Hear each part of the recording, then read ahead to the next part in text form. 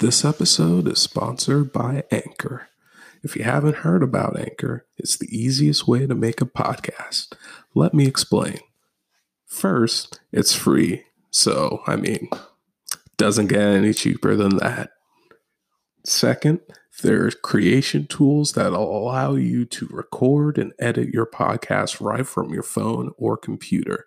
I'm editing this podcast from a Chromebook using the web, so it's pretty easy to do.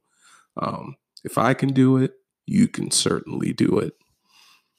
Third, Anchor will distribute your podcast for you so it can be heard on Spotify, Apple Podcasts, Google Podcasts, and so many more services.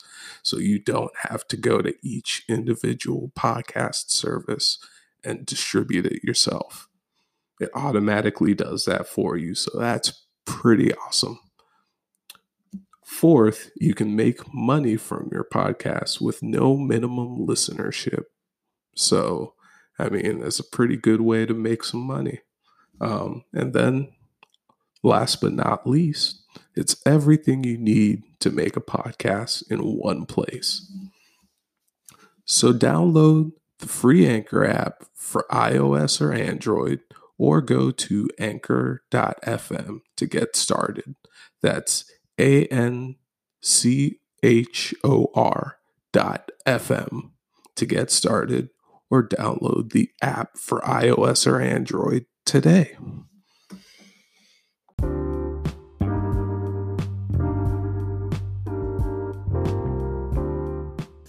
Hello, and welcome to the Cells and Circuits podcast. I am your host, Chibe Zayanakor, and in this episode, we'll be talking about anime in Netflix jail versus anime in Amazon jail. Also, we'll be talking about the rumors of Google making their own chips. And after that, we'll go into Funimation using VR to simulate the theater experience. And without further ado, let's jump right into it. Alright, so first up, we're going to be talking about anime in Netflix jail versus anime in Amazon jail. So I'll start by explaining both. Well, first we have to explain what Netflix jail is. So Netflix jail is when an anime that's currently airing in Japan and is scheduled to be streaming on Netflix is not simulcasted at all during the time of its release, and it is basically released all at once, either immediately after the show's season wraps up or a few months out from that point. And the reason for that is that Netflix is dubbing that show in multiple languages across the world. And there's a debate going on whether Netflix's strategy of releasing anime is good or if it's bad, because Netflix does simulcast its other media, such as like live action shows and stuff like that. And it also even simulcasts anime in Japan. But outside of Japan, it doesn't simulcast anime, and that's become a real problem in the anime community because a lot of people can't talk about the anime as it's currently airing in Japan, and that causes the interest of that anime to wade over time. And by the time that Netflix does release it, people have already moved on to the next thing, and that show just becomes another program in a sea of content that's on Netflix. So, yeah, that's basically Netflix jail explained. So, next I'll go into Amazon jail.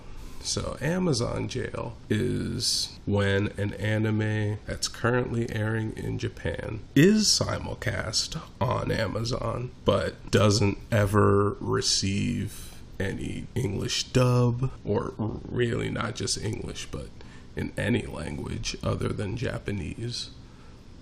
So a big reason for the concept of Amazon jail is that Fuji TV made a deal with Amazon where they would exclusively stream Noitamina titles, which is a late night block on Fuji TV in Japan, exclusively on Amazon Prime. And that definitely has caused some tension in the anime community, because not only does Amazon have a lot of ground to make up in terms of PR for their customers, thanks to Anime Strike, but also because Amazon doesn't dub their streaming anime and will lock up the streaming rights of those anime for years and years and years. So who knows whether or not Amazon exclusive anime will ever get a dub.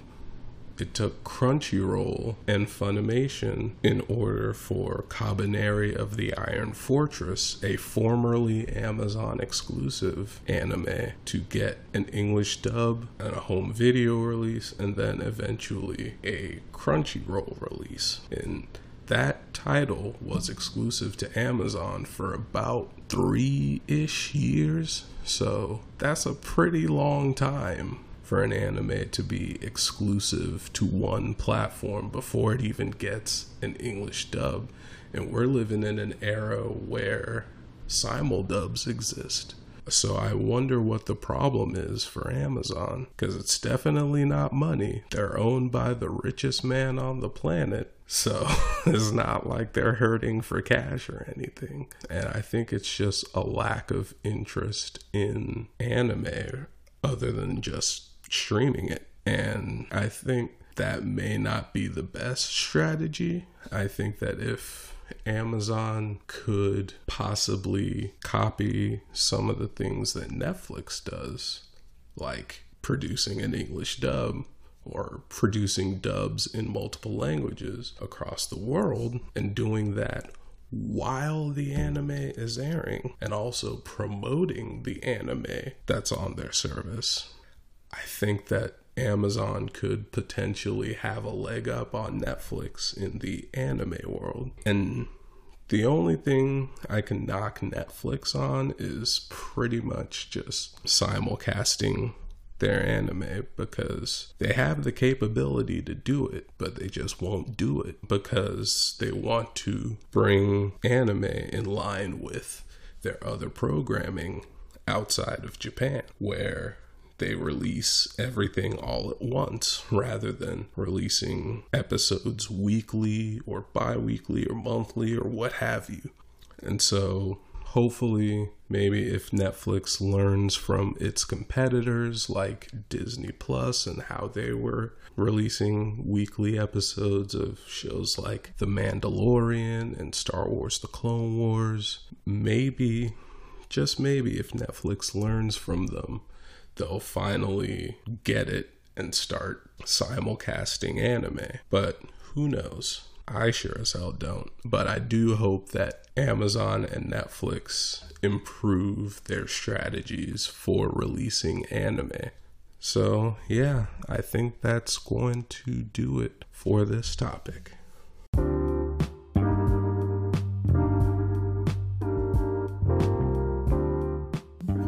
Up next, we'll go into the rumors of Google making their own chips. And then after that, we'll be going into Funimation using VR to simulate the theater experience. The Cells and Circuits podcast will be right back. Welcome back. And now it's time to talk about the rumors of Google making their own chips. So, according to a report from Axios, Google is currently developing their own chips for Pixel phones and Pixel books that will eventually ship with those devices. And so that would help Google better compete with Apple, because Apple uses their own chips in their phones and in their tablets and in their smartwatches, and eventually Apple will also use their own chips in their laptops, giving them full vertical integration for their devices. And so I want to talk about how this could help Google with the Pixel phones, the Pixel books, and how it could help them with maybe even other devices that they sell. So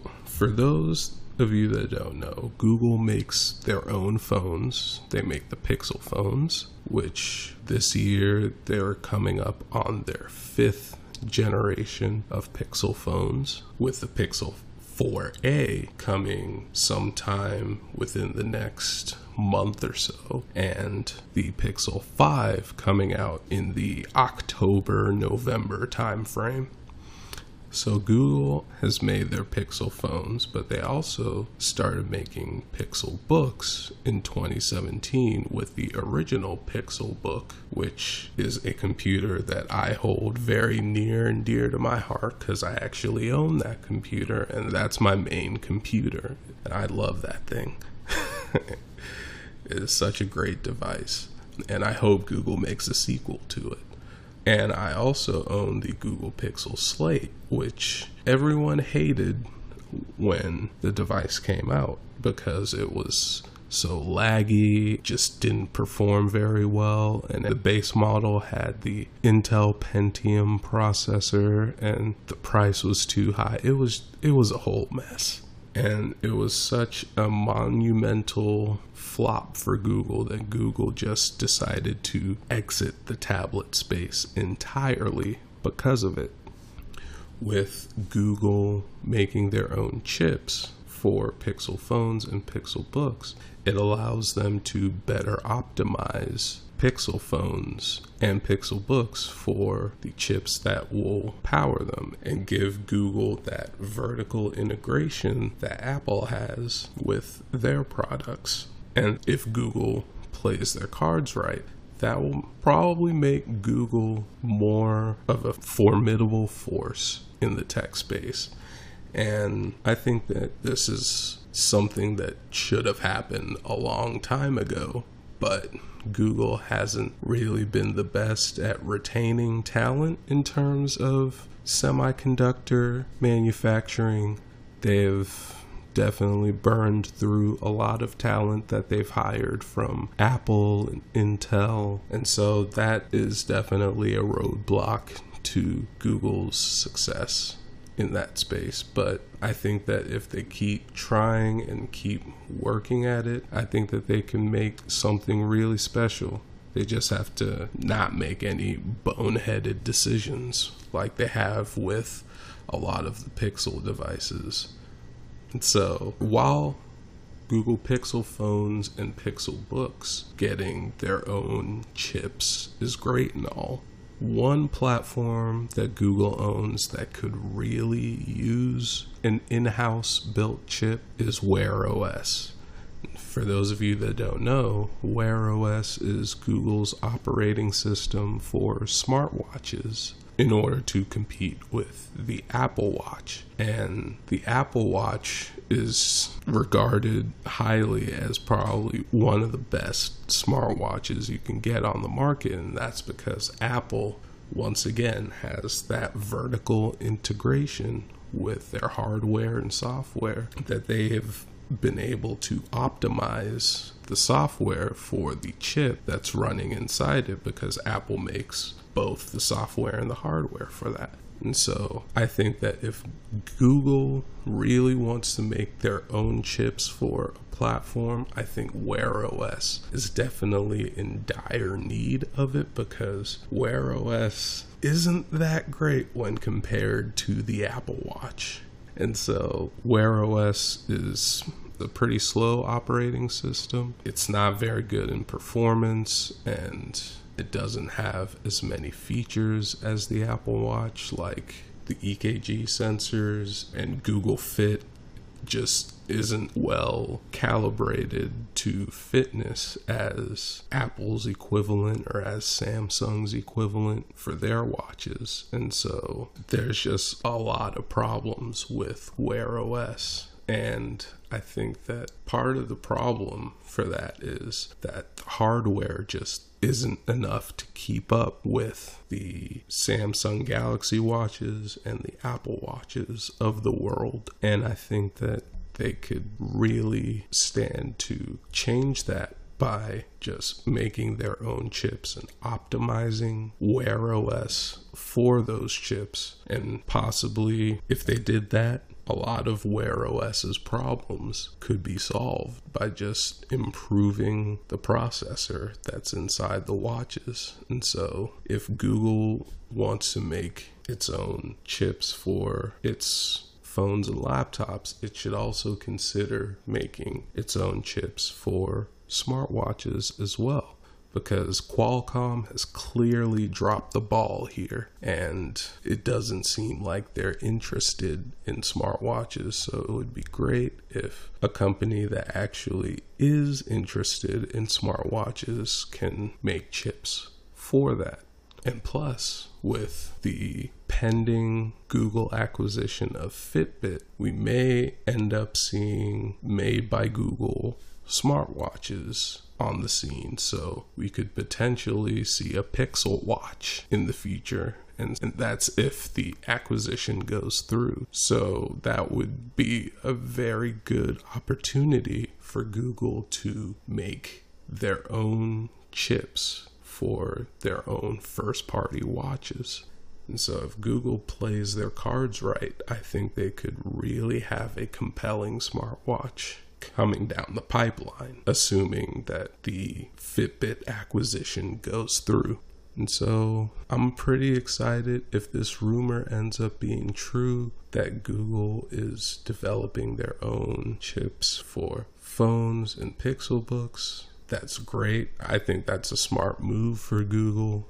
And if they extend that into smartwatches, even better, because Lord knows we need a good Apple Watch alternative in the Android world. And yeah, that's going to do it for this topic.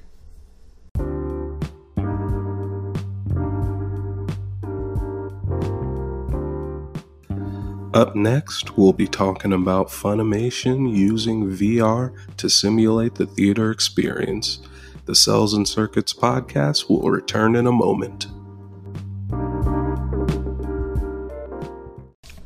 Welcome back, and now it's time to talk about Funimation using VR to simulate the theater experience. And so, for those who don't know, VR is virtual reality, and what it means is it can place you in a virtual setting that you're not physically in, though the tech makes it look like you're in that setting. And so people have used it to play games, simulate going to places, which I bet a lot of people are doing now that people can't actually go outside for much these days. So, yeah. But anyway, Funimation, the largest anime distributor in the US and in other parts of the world, is using VR to simulate the theater experience. And so, according to this article from Anime News Network, they've partnered with a company called Big Screen, which is a virtual reality theater company. And Funimation has expanded their partnership with Big Screen to Canada, the UK, Ireland, Australia, and New Zealand. And so they've currently already screened 3 films within the virtual theater. And those 3 films were Your Name, My Hero Academia, 2 Heroes, and Akira. And then they'll have future screenings for other movies like The Disappearance of Haruhi Suzumiya, The Girl Who Leapt Through Time, Sword of the Stranger, and I Am a Hero. And so how is this different from Hollywood's film releases during COVID-19? Well, Hollywood has been releasing their films on the electronic sell-through services like iTunes, Google Play, Amazon, and Vudu, and Fandango, and whatever else is out there. But basically the places where you can buy digital copies of movies. They've been releasing their films that way because all of the theaters have shut down due to the pandemic. And so it's different because now either you alone or you and your partner or you and your family all watching the same movie at the same time on one screen. Instead, now you have just one VR headset for one person simulating a theater experience in virtual reality. And there are pros and cons to each of them. For example, the pros for VR theater is that it's definitely more of a social experience because you can see the avatars of other people in the theater with you and you're all experiencing the same thing. I haven't used big screen, but maybe you could talk about it with people in different parts of the world since you're all watching the same movie. Like it's definitely a more social and more personal experience because the VR headset can only be used by one person at a time per physical location, as opposed to selling the movie through electronic sell-through channels where it's just one purchase to either own or rent the movie, and either just one person can watch it or two people can watch it, or maybe even an entire family can watch it. And so the Hollywood movie studios are kind of taking a potential revenue hit with that, but I think it's for the best because it gets their movie out there, even if it may not make as much as it would have in theaters. The pros for electronic sell-through is that so many people can watch from just one purchase. It's a cost savings for the customer because we all know that a trip to the movie theaters is pretty expensive, whereas if you just purchase the movie through electronic sell-through, it's just one purchase and the entire family can watch it. And plus you can get snacks from a grocery store or a convenience store, somewhere where it's cheaper than the movie theater. And that's even more of a cost savings because now you have the one purchase split between maybe 3, 4, 5 people, and then the cheaper snacks. That's a huge savings of money. So both methods have their pros and cons.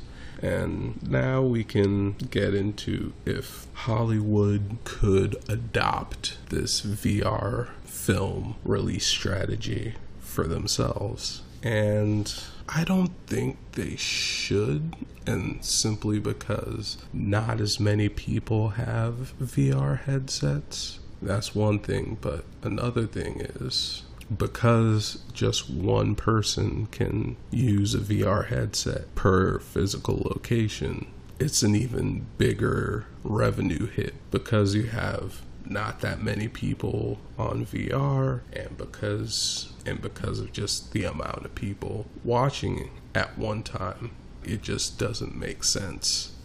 Whereas with anime, it being the niche that it is, even though it's becoming more popular, it's still a niche. It makes more sense because anime is more of a personal experience for people. And so I think that if it's a movie for the masses, or it benefits the company if more people see it at once, whereas for anime, it's just more personal. And so I don't think that Hollywood should adopt this method of theatrical release. even though it is awesome to see it in the anime space. What could this mean for anime film releases in the future?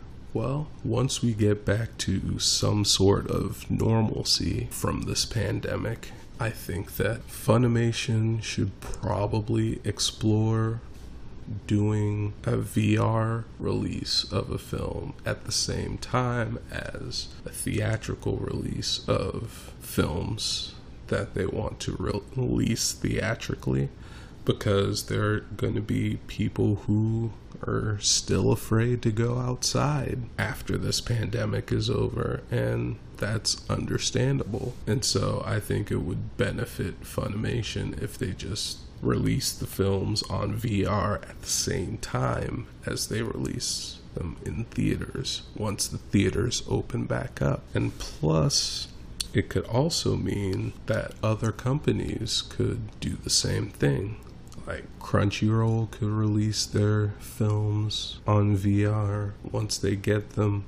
Other companies like Viz Media or Aniplex of America and others could see Funimation's success and want to get in on that too. So I think it's a pretty smart development in the anime space, and I'm happy to see that anime and tech are coming together, and that's kind of what this podcast is all about. And these are the kinds of things that I really enjoy talking about, and I'm very happy to see that anime is using tech to innovate in entertainment experiences, because anime has really been at the forefront of technology. Like, anime was one of the first mediums to switch over to streaming before really any other medium. Anime fans were primarily getting their anime from streaming in the late 2000s and in the early 2010s before the rest of the entertainment landscape joined them. And so I'm happy to see anime embracing technology again, and this could be the start of something pretty big as VR becomes more accepted and as anime becomes more popular. I think this could really be a good direction for theatrical releases to go. And yeah, that's going to do it for this topic.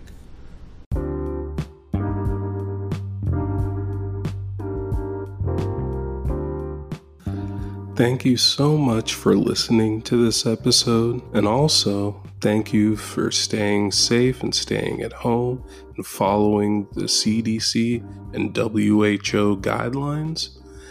Also, if you have any questions or if you have any comments about the subjects that were talked about in this episode, let us know on our social media. We'll have links to that in the show notes. Thank you for listening once again. I am Chibeze Anakor, your host, signing off.